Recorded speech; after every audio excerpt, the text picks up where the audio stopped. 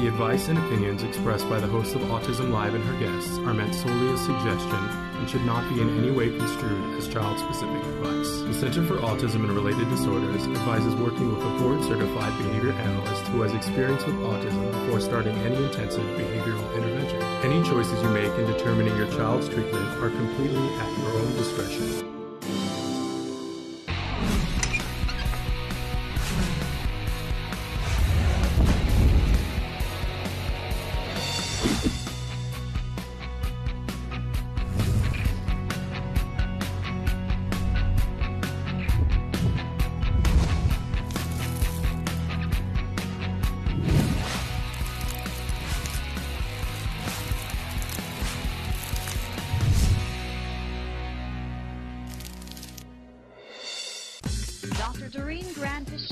Dr.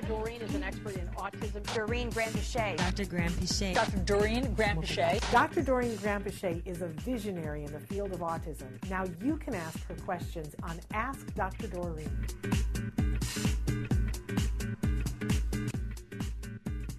Good morning and welcome to Autism Live and to Ask Dr. Doreen. I'm Shannon Penrod, and you can see that we have the fabulous, the wonderful Dr. Doreen Grant-Piché here with us this morning for Ask Dr. Doreen.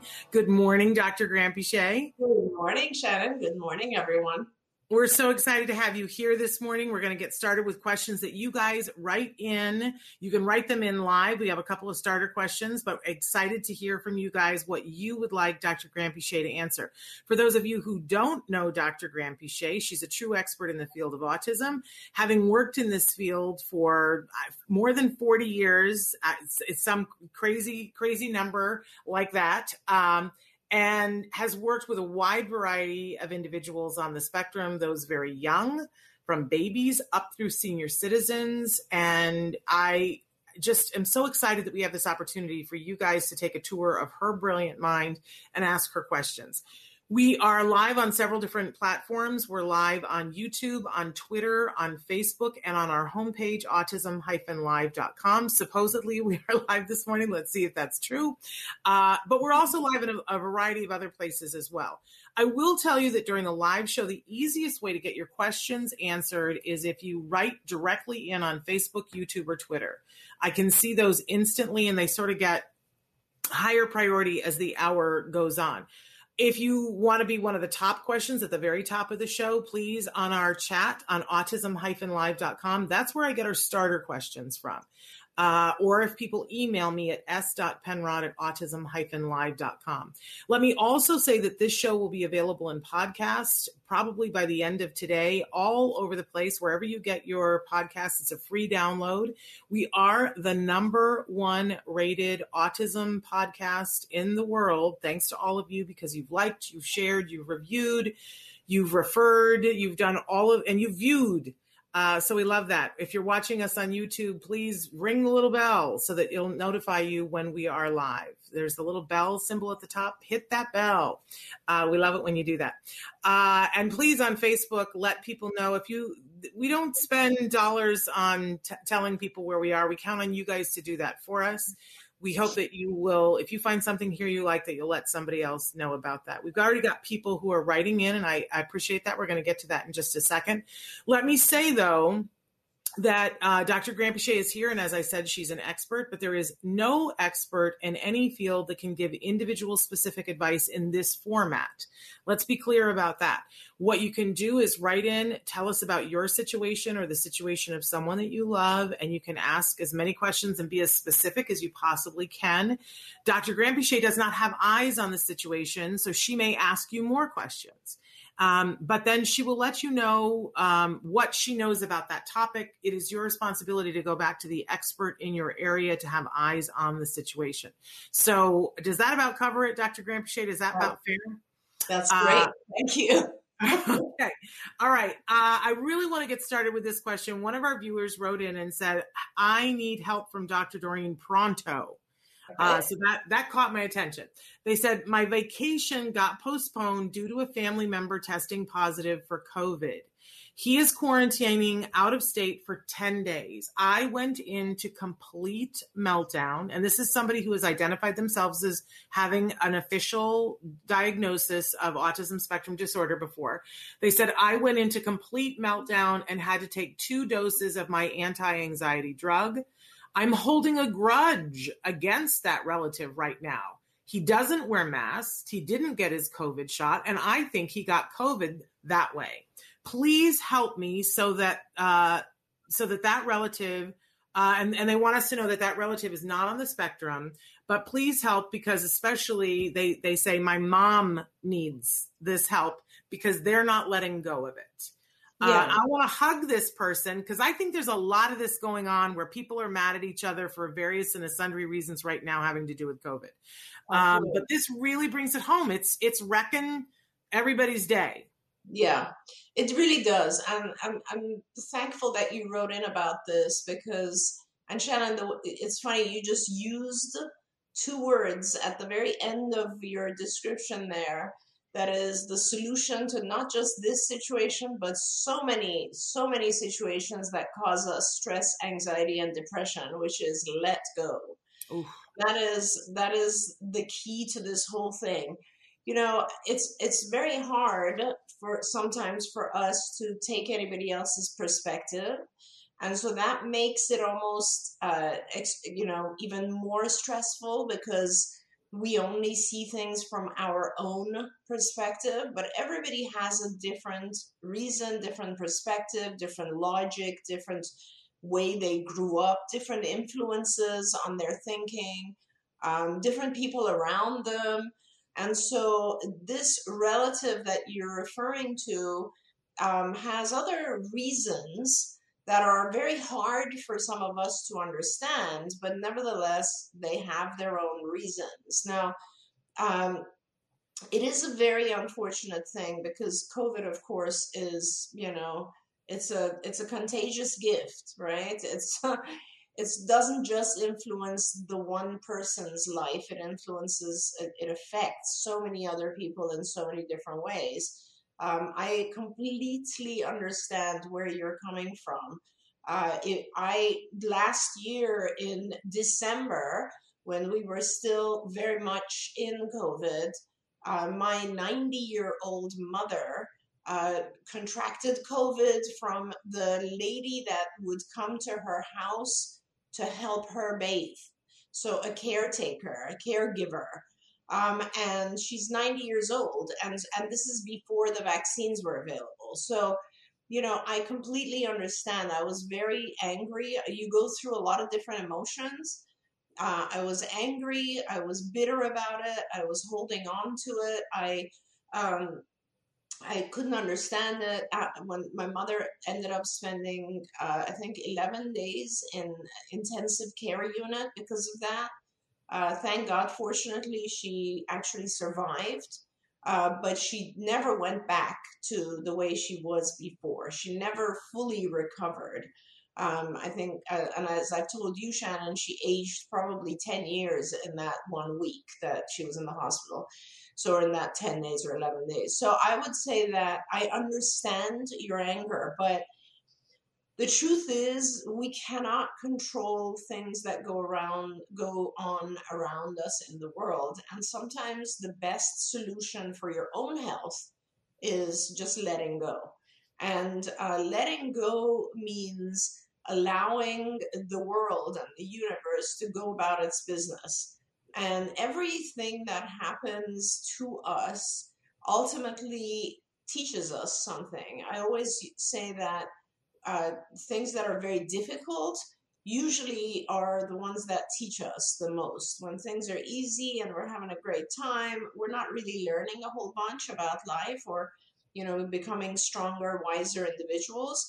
When things are difficult, usually either we have a full meltdown and reject the lesson, or we learn and become wiser and stronger and have better perspective and so on. So my best advice to you is to try to let go. And the way to do that is just to remember that others have different things that influence them. So, this relative may have been surrounded by news that made them feel afraid to be vaccinated. They may have seen their friends get vaccinated and have a negative reaction. They may have thought, they may not know enough about COVID and think that it's not that serious. There's a million reasons. In fact, Shannon, as you know, I live bi-coastal, right? So I live on the West Coast and the East Coast, and there's a huge difference when I go down to Florida because people in Florida actually kind of mock you if you fear COVID and if you think that it is something to wear a mask and, that you need to protect yourself. And there's sort of an attitude of like, oh, come on, don't be silly. So it's okay. That's their choice and that's the way they behave and so on. And that's fine. But, we have to realize that this is an issue that people have a lot of different thoughts about, and we have to be respectful of each other's thoughts. And it's hard.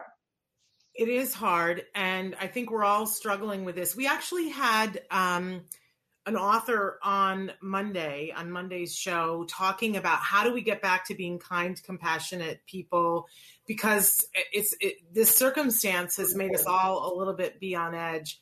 And I'll tell you because I love the Let It Go thing. I'm so glad that Frozen came out with a song that we can all sing, the Let It Go song, which I have to sing to myself and hum underneath my breath sometimes, because sometimes it's very hard for me to let things go. But can I tell you that over the years, the thing that has helped me the most that I learned about here on Autism Live, because we had her on the show, Byron Katie. Oh, yeah. Because she does a whole thing that's called doing the work on something, that when you're upset, and you can find her books. She's got a great book, Loving What Is, which, let's face it, that's a hard backpack right now, right, to carry. But she teaches you to look at everything and then do the flip. It causes you to have to do perspective taking. Yes. It's just like a 5-step process of doing the work. And I find that when I will make myself sit down to do the work on something that I'm having trouble letting go of, it works better than anything I've ever tried when I'm stuck. Because I can rationalize and say to myself, you need to let it go. I can sing the song and say, you need to let it go.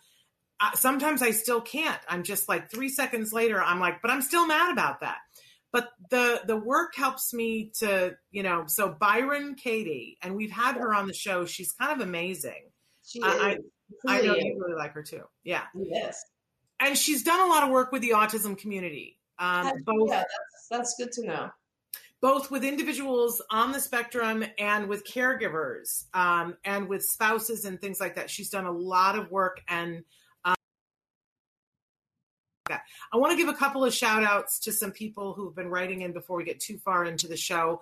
I want to say hi to and she says, hi, Dr. Doreen, just asking, does Florida have CARD and good resources if I think of moving? And I just want to make sure that we talk about the fact that there is CARD, the Center for Autism and Related Disorders, and then there's another CARD in Florida, and people are confused about it all the time. And there is CARD in Florida, but there's another CARD as well. I don't know if you want to discuss that. Sure. So Center for Autism Related Disorders, our company CARD, does exist in Florida, but it's only in a few locations. I think it's in maybe 2 or 3 locations. We are trying to expand in Florida, but we only have a couple of locations right now. And you can find those on the website, on the CARD website. There is, as Shannon said, the Center for Autism and Related Disabilities, which is part of the University of Florida system. And they generally don't do ABA. They generally provide information and do other things. So not to be confused with that. But there are also other resources in Florida. I recently was looking at a company, and there are actually a few other ABA companies that have developed in Florida, and they have like many, many clinics. I honestly don't know much about their programming and, if their ABA is good, not so good. I don't know, but there are a lot of other providers in Florida. Okay, but I do want to say, just in general, there are some states that are really well established with their autism and has infrastructure, and the state is on board and there's funding. And then there are states that are like up and coming, and then there are states that are like starting to get there, and states that are still in, I would say, circa 1993. Yeah. But hopefully we're all moving. I would not classify Florida as one of the states that's well established. I would classify it as one of the states that's just really starting to get themselves to the point where they're about to be emerging. Would that be fair? Do you agree? I think that would apply to public funding, like Medicaid. Yes. Is newer in Florida, but I don't think, the thing is, Shannon, that Florida was actually the very first state that developed the BCBA credential. Really? The very first, yeah. So the BCBA credential came out of a group of people in Florida at the Florida Association for Behavior Analysis, where they thought, hey, we better develop some credential that the rest of the world falls into. And that would have been all the way back to, I want to say, early 2000s. Wow. So, yeah, so over 20 years ago. And it was a long time before anyone else, any other state kind of adopted the BCBA and said, you know what, this is the BACB actually started in Florida. Okay. So that, in terms of quality ABA, they actually have a few really good university programs and that sort of thing. In terms of providers being out there for autism, I'd say, part of the reason is that there wasn't good public funding. It was later than some other states, but currently I believe there's a lot of growth in Florida for ABA because of the fact that there's now Medicaid and all these other also commercial payers. Very good. Well, that's good to know and good to hear. 619 Poker King has written in and said that they have 11q Jacobson syndrome with high functioning and a heart condition, and they want to know if working at a casino is a good thing. Yeah, so Jacobson syndrome is, as far as I know, on its own, it's basically deletion of several genes on the chromosome 11. And it has a bunch of symptoms that go along with it. Sometimes there's delay of speech, sometimes there's motor delay, but a large percentage of people with Jacobson syndrome also have another syndrome that involves, it's a bleeding syndrome. Basically, it's called Paris-Trousseau syndrome, and it means that you overbleed, right? And so that is the dangerous part of the Jacobson syndrome, but it doesn't necessarily affect everyone. It affects the majority, but not everyone. So I don't know if 619 Poker King also has the Paris-Trousseau syndrome. That you need to have, as far as I know, regular checkups and be very cautious about. Jacobson syndrome or Paris-Trousseau, they have nothing to do with your heart condition. So let's talk about that for a minute. Your heart condition on its own, I don't know, honestly, because I know that a lot of people who work in casinos, they get used to the sounds of a casino and they get used to the kind of chaos and fast pace of a casino. Whereas the rest of us, I don't know about you, Shan, but when I go into a casino, just the ding, ding, ding, ding sound is pretty disturbing until you spend a day or two there, and then you kind of start to ignore it. But I would imagine that would keep you at a heightened level of, I don't know, whether it's your heart working too fast or it's anxiety. I don't want to call it anxiety, but you definitely will be you'll not be able to relax in that environment. Let's put it that way. Maybe heightened agitation from that noise. And so I don't know that that's the best environment for someone with Jacobson and a heart condition. That's the more important part of it. I'd say you probably want to just make sure that if you're going to continue working there, make sure that you get lots of accommodations, breaks where you can go to a calm, quiet area and calm yourself down. Maybe you want to make sure that you are monitoring your heart condition, monitoring your heart beats and your blood pressure and how you're doing. I think they wrote back in. Yes. There to be, I had the bleeding when I was little, but doing okay now, Ms. Doreen. I notice special needs workers there to help with job coaching. That's great. I mean, it's great to get the job coaching, and just make sure that if you're feeling very nervous or anxious or agitated, or if you need to leave and go relax, do that. Make sure they give you that accommodation. They allow you to do that on regular time, every hour or so. And if it gets to be too much, then I think that's when you have to decide to find something that's better for your health. There you go. And clearly, I'm guessing that you're somebody who really likes, when you name yourself Poker King, I'm guessing that you like the casino environment. But I also know that there are, not all casino environments are the same, right? In Vegas, it's, like I can't do it. I'm like 5 seconds. I put 2 quarters in and I go, okay, let's go look at the dolphins. I'm like all about that. Let's go see Mystere. What do they got Cirque du Soleil going on? I cannot be in the casino. Plus, which there's the smoking thing. I can't be in the smoking thing. Oh, that's true too. I can't do that. But then, there are other casino environments that, there are casino things that just go to different like high schools and put together a casino night. And there are casino workers that go and do that. There's no ding, ding, ding. There's no high pressure. They're not really paying for real money. You win a coffee mug. There's that. Yeah. I enjoy that. That's very pleasurable to me, but I can't do all the other stuff. So, figuring out what works for you.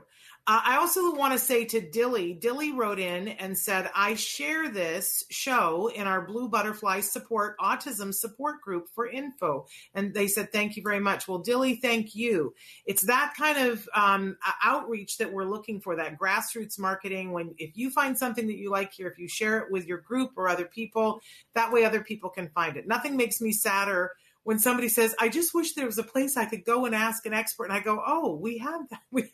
And they go, well, it's probably too expensive. No, it's free, But if people don't know, then they don't know. Carol has written in and said, my son is 13 years old and has been putting foreign objects in his ears. I assumed he is bored and needs this extra sensory input. He likes to put the volume of his iPad so loud and scratch his ears after.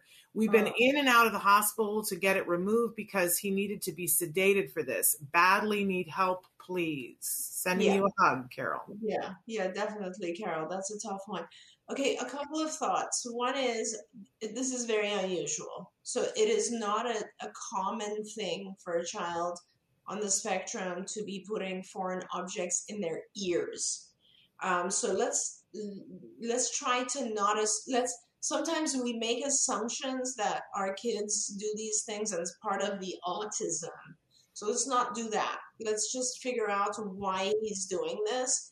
I don't know if it's boredom, because his symptoms are very focused on the ears, right? So I would do a few things. I would, first of all, want to make sure that he doesn't have an ear infection. I want to go and see the pediatrician and make sure of that. Because usually when I see stuff like pulling on the ear or doing, just pressing the ear and that kind of stuff, it's either an ear infection or it is allergies. Now, this is also very important especially because I think you said he is scratching his ears. That could be an allergy. So I would want to talk to his pediatrician, make sure it's not an ear infection. If it is, they'll give you an antibiotic. If it isn't, you need to ask for allergy medication, which will help reduce the itching. They might even give you drops for his ears. Make sure his ears are clear. Sometimes the kids have wax buildup. Just give his ears a good checkup. Okay. And then aside from that, the other thing I would do is I would get him a pair of noise canceling headphones. And I think a lot of our kids really love noise canceling headphones like Bose or any other ones that go over the ears. They completely cup the entire ear, and they're super cool. I know I love mine. Let me tell you, once you've had one, you just can't do without it. They're incredible.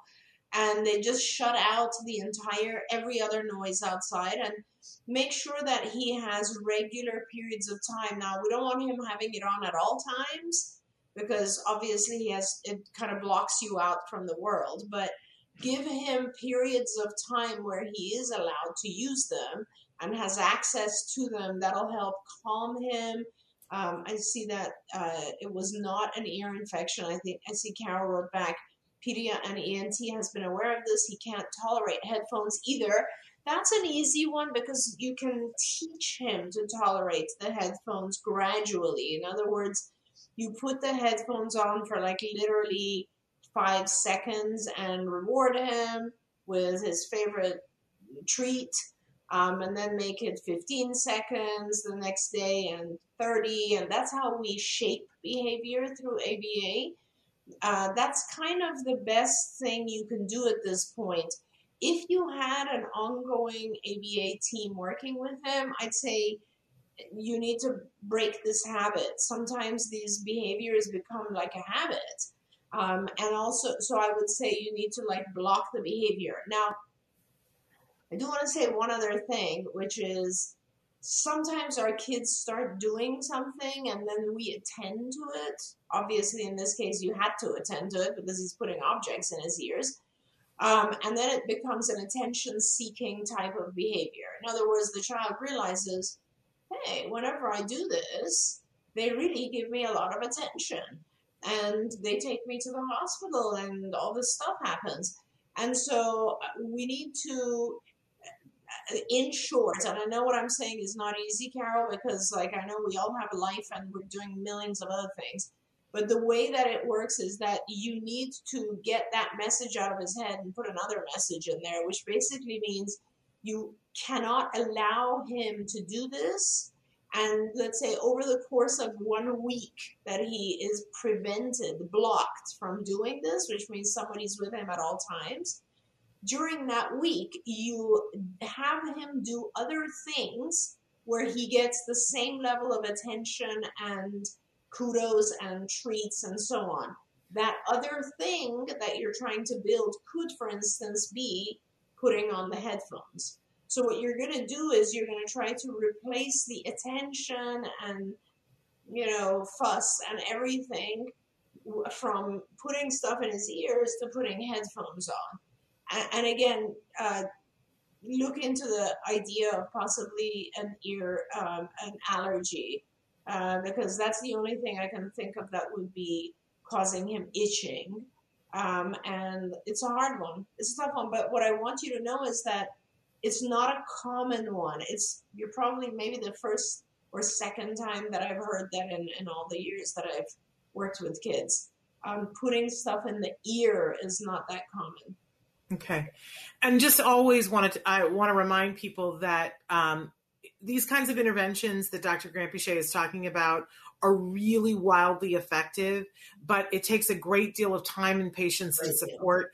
And if there are rare people who can do it on their own, and, God bless them. But most of us, and if you're new to the show, you know that my son was a kiddo on the spectrum, diagnosed on the spectrum. I found that I needed to have help and support to do these kinds of interventions. And so that's why we talk about good quality ABA, that a good quality ABA provider can help you to work through that intervention. If you don't have access to that, and please try to see if you have access to that, because more and more people have insurance that covers that. Especially here in the United States. But, if you're going to take a week where you're really going to target this and work on changing that message, as Dr. Granpeesheh said, reach out to family and say, can somebody, help us out and be here and do this with us? Because you're not going to be able to, unless you're Wonder Woman and are able to, do something where you don't sleep for an entire week.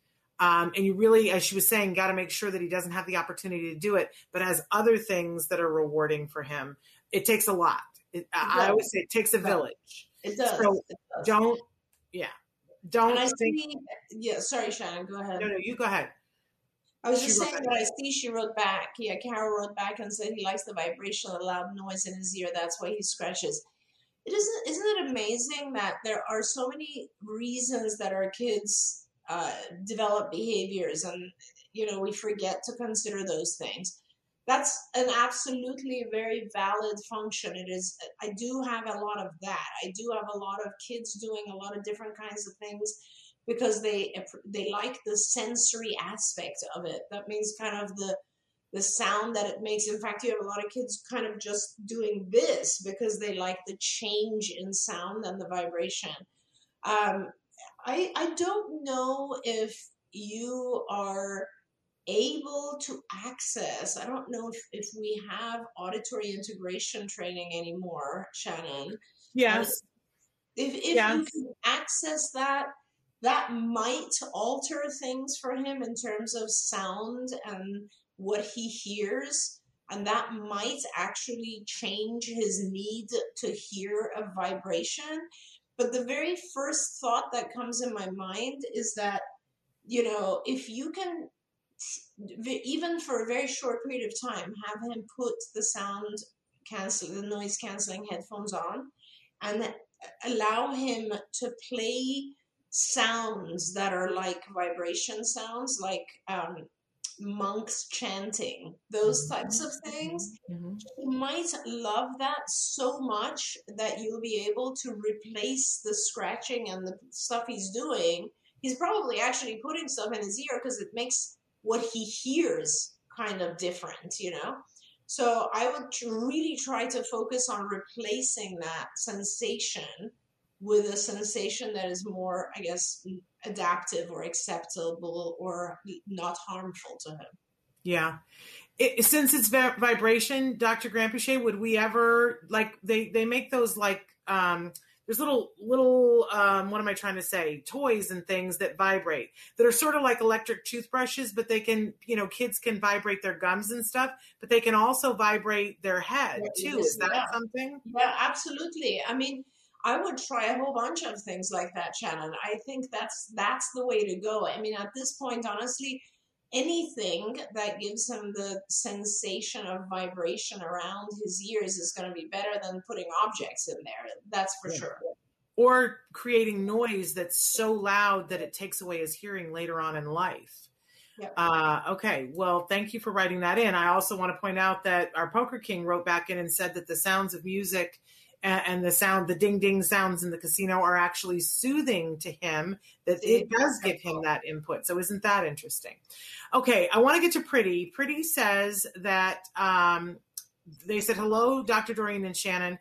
How do you teach a child advanced emotions like embarrassment? She wants us to know that she is a skills user, but she wants to know what are the prerequisite skills required to teach this advanced emotion? This is a great question. I love this. Thank you. Yeah, wonderful question. Emotions it's a really long series of lessons and skills, and it gets to a very advanced point. So an embarrassment is a tough one because that is one that you got to even, like, there's so many typically developing adults that need work on that one. Because embarrassment is one that produces so many defense mechanisms that we don't even want to admit to it. But essentially, I think teaching emotions, you start with just identification of emotions by facial expression. So it's essentially, show me happy, show me sad, show me all those types of things, so that the child starts to, and you start with pictures, I believe, and so that it's much more kind of clear. And then you do three-dimensional, like just identification of what it looks like, not what it means, just what it looks like. And then you start matching that to cause. So by this point, the child would have had cause and effect lessons. And so now you're going to start looking at what are the things that actually make you feel a certain way. So if you fall off a bicycle, so like a picture of a child falling off a bicycle and then crying. So how does she feel? She's sad. Why is she sad? Because she fell off the bicycle. And then those become more and more, I guess, not so clear, like more inferential is what we call it. So there's like, you know, a teacher in a classroom is looking angry, and then there's a sad child in the classroom, and you'd have to say, how does this child look? And obviously you're now good at identifying the facial expressions of sadness. So it's sad, but why? And you have to be able to infer that it's probably because the teacher yelled at them, because probably the teacher looks kind of angry. So it's got to have to do that. So that's how you start going into kind of advanced emotions. At the same time, anytime an emotional reaction occurs, you have to sit down with the child and describe, like, label the emotion, talk about what caused the emotion in them, talk about what they can do to overcome the emotion or allow them to feel it. Like, because during regular life, they're going to have a bunch of emotions, right? They're going to be feeling, you know, happy, sad, left out, even embarrassed. And those are the ones that you point out as they occur. But a lot of the work that we do usually with emotions, we use these really amazing pictures that you can purchase that have, you know, tons of different situations leading to various emotions. I do want to tell you that generally speaking, individuals on the spectrum have a hard time identifying facial expressions that have to do with emotions. So keep that in mind as you're teaching this. Initially, it's got to be pretty exaggerated, and then gradually it can be more like, excuse me, what you see in the normal world.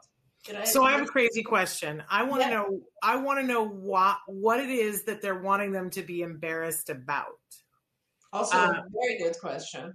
Because, you know, for a caregiver to ask that question, I wonder if the problem isn't actually something else. That's like true. Is there something that you're wanting this individual to stop doing? And so you're thinking, well, if they would be embarrassed by it, they would stop doing it. Because there's always, what I've learned over the years from you is that there's more than one way of getting where you need to get 100%, to. 100%. And changing clothes. Yeah. So I'm imagining pretty then, are they taking off their clothes in public? Is that what's happening? Let us know, because changing clothes in itself is okay sometimes. And I'm so glad you asked that, Shannon, because sometimes we're embarrassed. Right. And I don't know that you necessarily want your child to be embarrassed. There are a couple of things where embarrassment is adaptive. Like getting naked in public. That's a really good example of that. Yeah. So pretty, let us know what you mean by changing clothes. Yeah. Because I think almost everybody I know that has kids on the spectrum have gone through that really awkward phase where, you know, they were these cute kids and they would sometimes take off their clothes in public, and we all got through it. And it was like, oh, you know, got to take care of that. But then all of a sudden they get to a certain age where it's no longer cute. The really good friend of mine, who her teenage son came out of the bathroom with his pants off, and there was an elderly woman going, it was like at an IHOP, can you imagine? Yeah. And there was an elderly woman and he looked like a teenager, and this elderly woman, it was like the end of her existence, because she thought that there was this grown man flashing her. And the mom was like, oh my gosh, you know, he's got to learn this, right? Because at a certain point, it's no longer cute. Then it's a problem. Then it's like police officers involved. Yeah. But, you know, and I think for us, Dr. Granpeesheh, we think, okay, well, I need to, you know, help them to understand that they should be embarrassed about it. But the truth of the matter is we could bypass that and just give them rules, right? And say, here are the rules, and you know, and for older kids or kids who are a little bit more advanced, we can tell them what the consequences would be. Yeah. But you know, I can remember explaining this to my 5-year-old and saying, you know, we only take our pants off in a place where the door is shut, you know, and that nobody else that we don't know that isn't mom or dad are with us. That's the rule. That's the rule. And he, he was, some people are this way, not everybody, but he's somebody who was like, oh, that's the rule. Yeah. Then we don't do that. He didn't even, at that point, didn't need to know why. He just was like, oh, there's a rule. Yeah. Pretty has not written back in. Pretty are they taking off their clothes in public? I'm going to go on to something else, and then we'll look forward to you telling us, Pretty. Okay, so this is one of the other questions I promised I would get to. Dr. Doreen, I've been listening to your podcast for a while, and I'm almost depressed that it wasn't around when my son was small. Oh. He is 19 now, and I'm starting to feel regret that I never tried the interventions you talk about back when he was first diagnosed. Mm-hmm. I think I put all of our eggs in one basket with the school therapies that they did, OT and speech. It says that they did some ABA too. My question is, where can I start now that he's 19? How would I find someone to help us? And they are in Worcester, Massachusetts, central Massachusetts. Is there a registry of doctors that can help? Do we start with a gluten-free, casein-free diet? I know you can't give individual advice, but in general, is that where people should start? And thanks so much for any input. Also, Shannon, I lost you there. I'm not sure if others can. You're frozen, but I'm not sure if I am. Trayvon, could you let me know if I should keep going? Hoping. Oh, there you are, Shannon. My internet went wonky. I couldn't tell you. So did you hear the question? I did. And I think I can help them kind of guide them generally go through the process. I think it's not, I think you do a series of different things and you don't have to go sequentially, but it is important to, I would get on a website called, what is the MAPS doctor's website, Shannon? MedMaps. MedMaps, yeah. Yes. I would go on MedMaps and look for doctors who are in your area.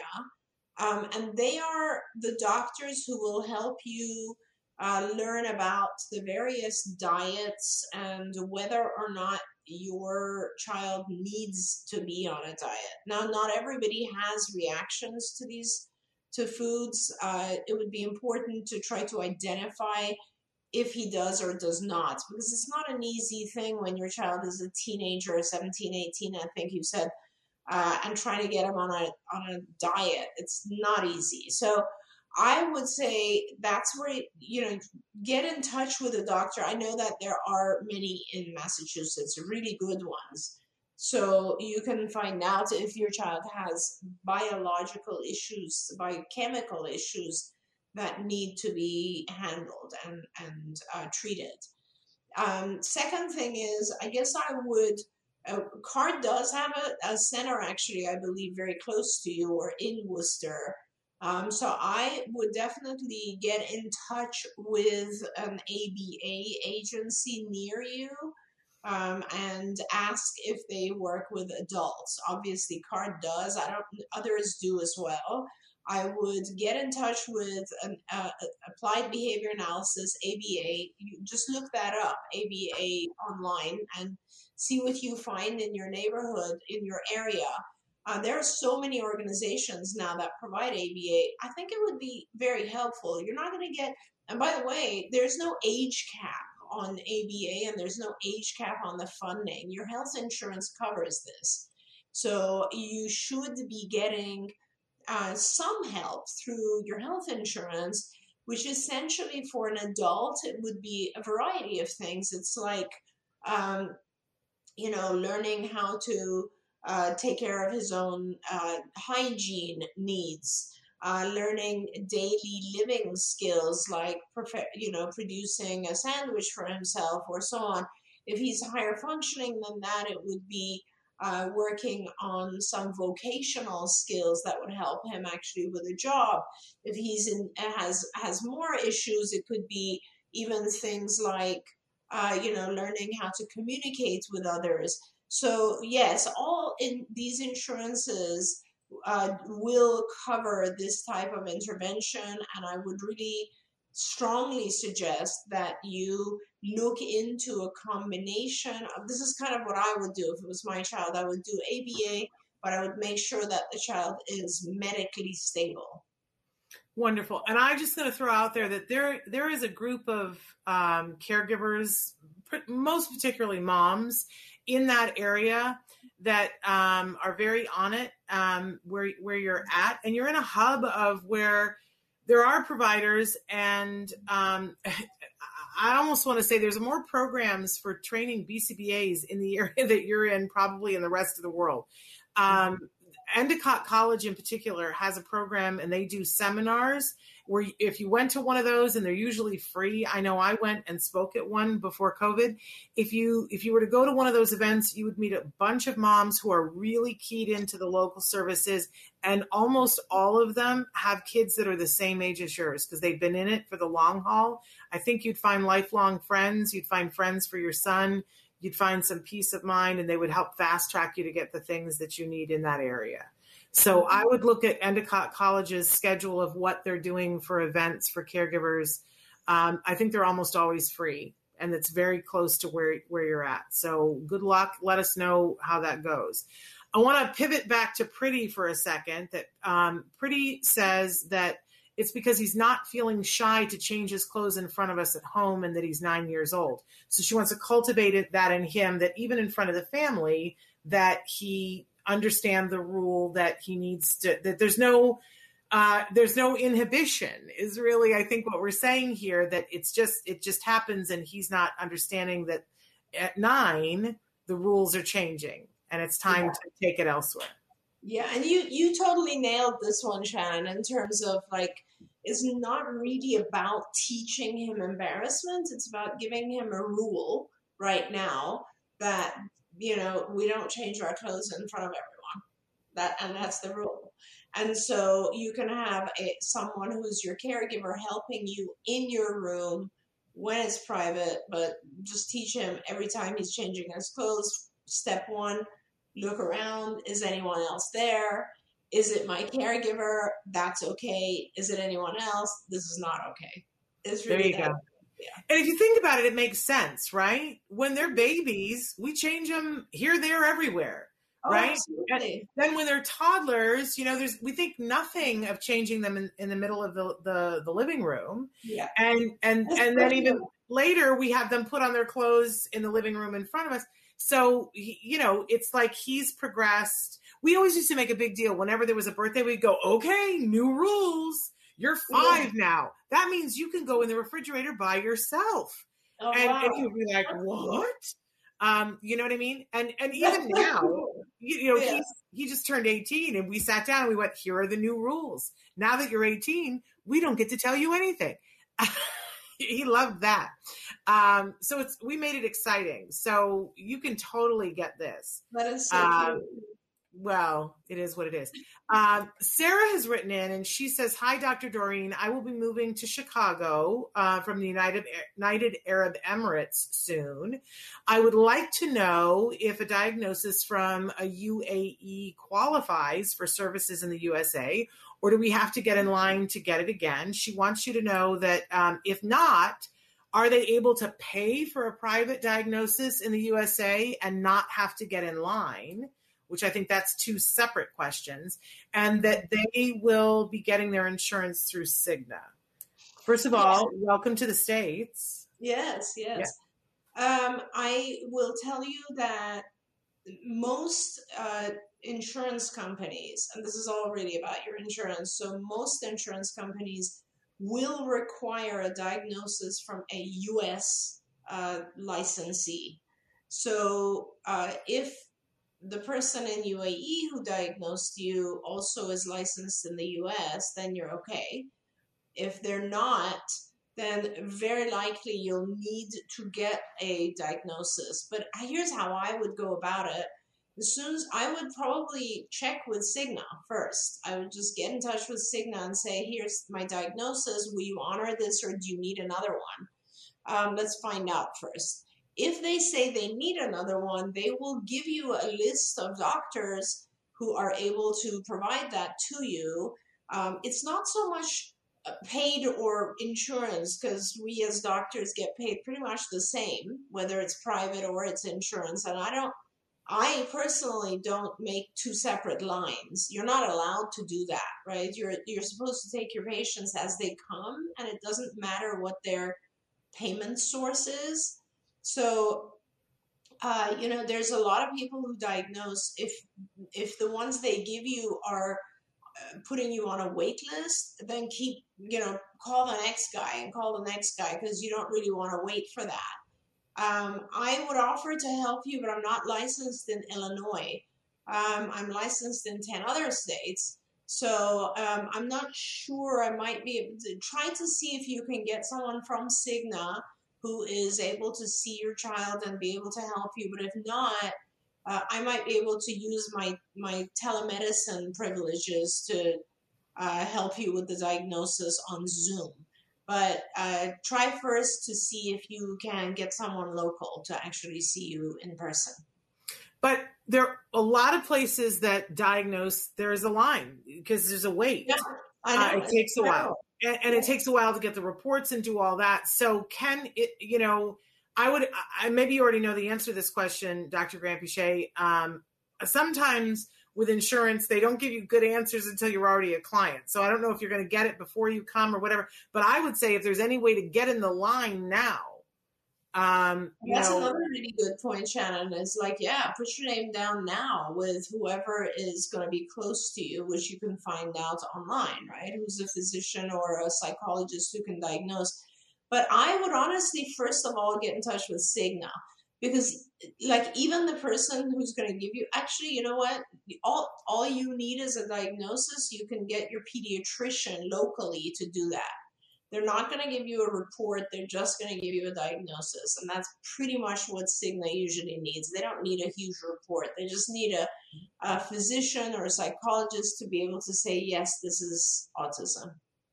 Okay. So but she needs to do that in Chicago? No, she just needs to do it somewhere in the U.S. Okay. All right. Yeah. Well, that's the thing. There was a big news story, since we're talking about this, there was a big news story this last week. I don't know if you saw it, Dr. Granpeesheh, but a very famous actor, Wentworth Miller, who was the star of Prison Break, came forward and said that he had first had someone suggest to him anecdotally that maybe he was on the spectrum. Then he read a whole bunch of things. He said, I went through this process where first there was an informal diagnosis, then I self-diagnosed, and then I went through the process to get the official diagnosis.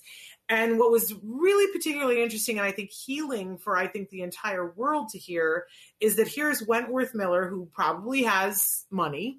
I don't think he's hurting or standing in line at a soup kitchen. And he probably has contacts and a certain amount of privilege in this world to be able to call somebody and say, hey, I need to get in for an appointment. And he said, I found this process to be exhaustive, expensive, and not user-friendly for somebody who's coming saying, I have issues with something, and it bumped up against the things with issues. So I don't know if you could speak to this a little bit. Because, and he was saying, and I'm an adult. I'm not 5 years old. And I'm an adult, and I'm able to be on a hit TV show, but I had a hard time getting this. And we get email every day from people saying, how do I get my kiddo diagnosed? How do I get myself diagnosed? Like what? And there is no one size fits all answer, right? Yeah, no, I mean, the issue is, I guess it's multiple different things. One is, and, I don't know if in Wentworth Miller's case, if it was a matter of, it was exhausting to actually get to a point where someone saw you, or if the process, once you had seen someone, of receiving the diagnosis became very complicated. Because sometimes, Shannon, what happens is that, a doctor will hear, oh, I'm getting a celebrity to come in for a diagnosis. I'm going to do 25 tests on them. That in itself is ridiculous and time consuming and costly and unnecessary. Sometimes the provider, the person who's doing the diagnosis, is unexperienced and doesn't know exactly how to diagnose, and they will end up doing a ton of tests that are not necessary. So, you know, everybody approaches it in a different way.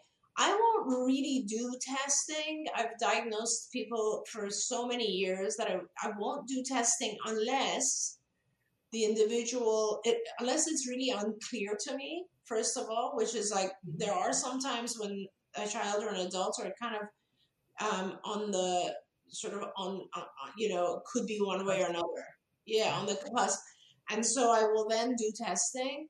And or if the payer, so Cigna, requires it. Okay. Otherwise, doing a diagnosis for me is like an hour, and I'll write a letter right then and there. And so the person doesn't have to go through a tremendous wait. Now, that said, part of the reason that I'm licensed in all these different states is that there are few diagnosticians. I heard that certain states like Michigan, that's why I got my license in Michigan a few years ago, had like a 2-year wait list. Yes. So those types of things are ridiculous. It's unheard of, you know, but it is what it is, because the general practitioner, like a psychiatrist or a pediatrician or a psychologist, without expertise in autism, doesn't feel comfortable giving this diagnosis. Yes. It's a very pervasive diagnosis, and you want to make sure you're not making a mistake here. I have, in a few occasions, Shannon, overturned someone else's diagnosis because they came to me with a diagnosis. They wanted a second opinion, and I said, no, I'm sorry, you don't qualify, and I will stand by that.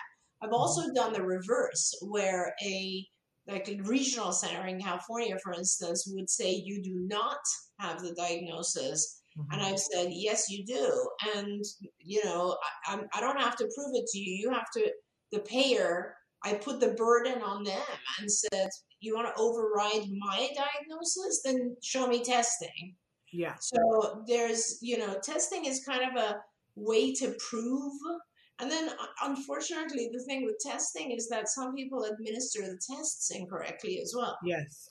Yes. So yeah, I think you're aware of the fact we just found out that in Great Britain, for the last 10 years, they were doing testing according to a certain criteria and just discovered that they were doing it wrong. That in the written of the test, it said that if someone scores a 6 or below, inclusive of the 6, then they qualify for the diagnosis. And the way they were administrating it was, if you got a 6, you weren't included. That it's 1 through 6, is 6 included or not? And they weren't. So for a decade, there were people in Great Britain who might have qualified for a diagnosis and been given services and were told, no, you don't. And I don't know how they're going to go back and take care of all that. That's a ginormous mess. But I think it has to remind all of us that there is this human element to this. But I want to say to you, Dr. Granpeesheh, that I think that part of the reason why Wentworth Miller had a problem is the same reason why when people call me and say, I'm 27 and I would like to get a diagnosis, we have to scramble, because it's like, where can we send this person?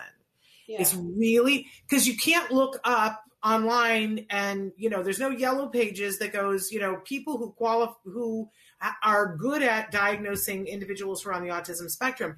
Like it's not a resource page anywhere. These are the people who diagnose adults and have expertise with it. Or even if someone wants to get their kiddo diagnosed, I know you talked to them about having a clinical psychologist, but not all clinical psychologists have the expertise. So it's like, what do you look up? Where do you go? Everybody wants the fast track. I wish people would identify themselves and say, I'm somebody who diagnoses autism in children. I'm somebody who diagnoses autism in adults. It's almost like you got to know somebody who knows somebody who knows somebody to get on the track. Then once you find them, as you said, sometimes there's a 2-year waiting period, which, when you're an adult, I guess you could do that. But for a kiddo, that's tragic. Yes. Tragic. Absolutely. So, I don't know. I always say this. I hope that we get to the place someday where there are billboards everywhere.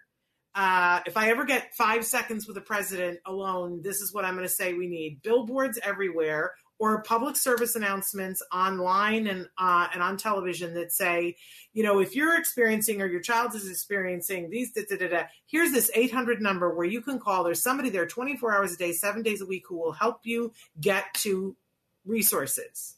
Yeah. And if that's diagnosis, they'll help you to follow through until you have an appointment with somebody. Right. This is what I want. If Joe and Jill Biden are listening, this is what I want.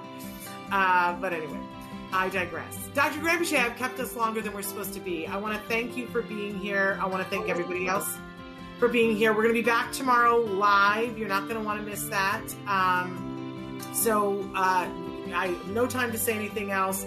Please be with us then. Until then, give your kiddos a hug from me and one for you too. Bye-bye for now.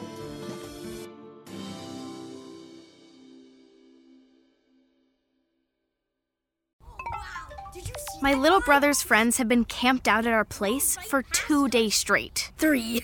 It's because of the Xfinity 10G network. Internet that can handle a house full of screens at once, with basically no interruptions. And it's only getting faster. When I was their age, internet like this was a pipe dream. You sound like my grandpa. Please go home. Introducing the next generation 10G network, only from Xfinity. Restrictions apply, not available in all areas. This Valentine's Day, Dunkin's got the perfect pairings to show your love. So get down on one knee with a dozen brownie batter donuts and a Cocoa Mocha signature latte. Or make them swoon with a strawberry dragon fruit Dunkin' refresher with a Cupid's Choice donut. Are you ready for love? America runs on Dunkin'. Price and participation may vary. Limited time offer.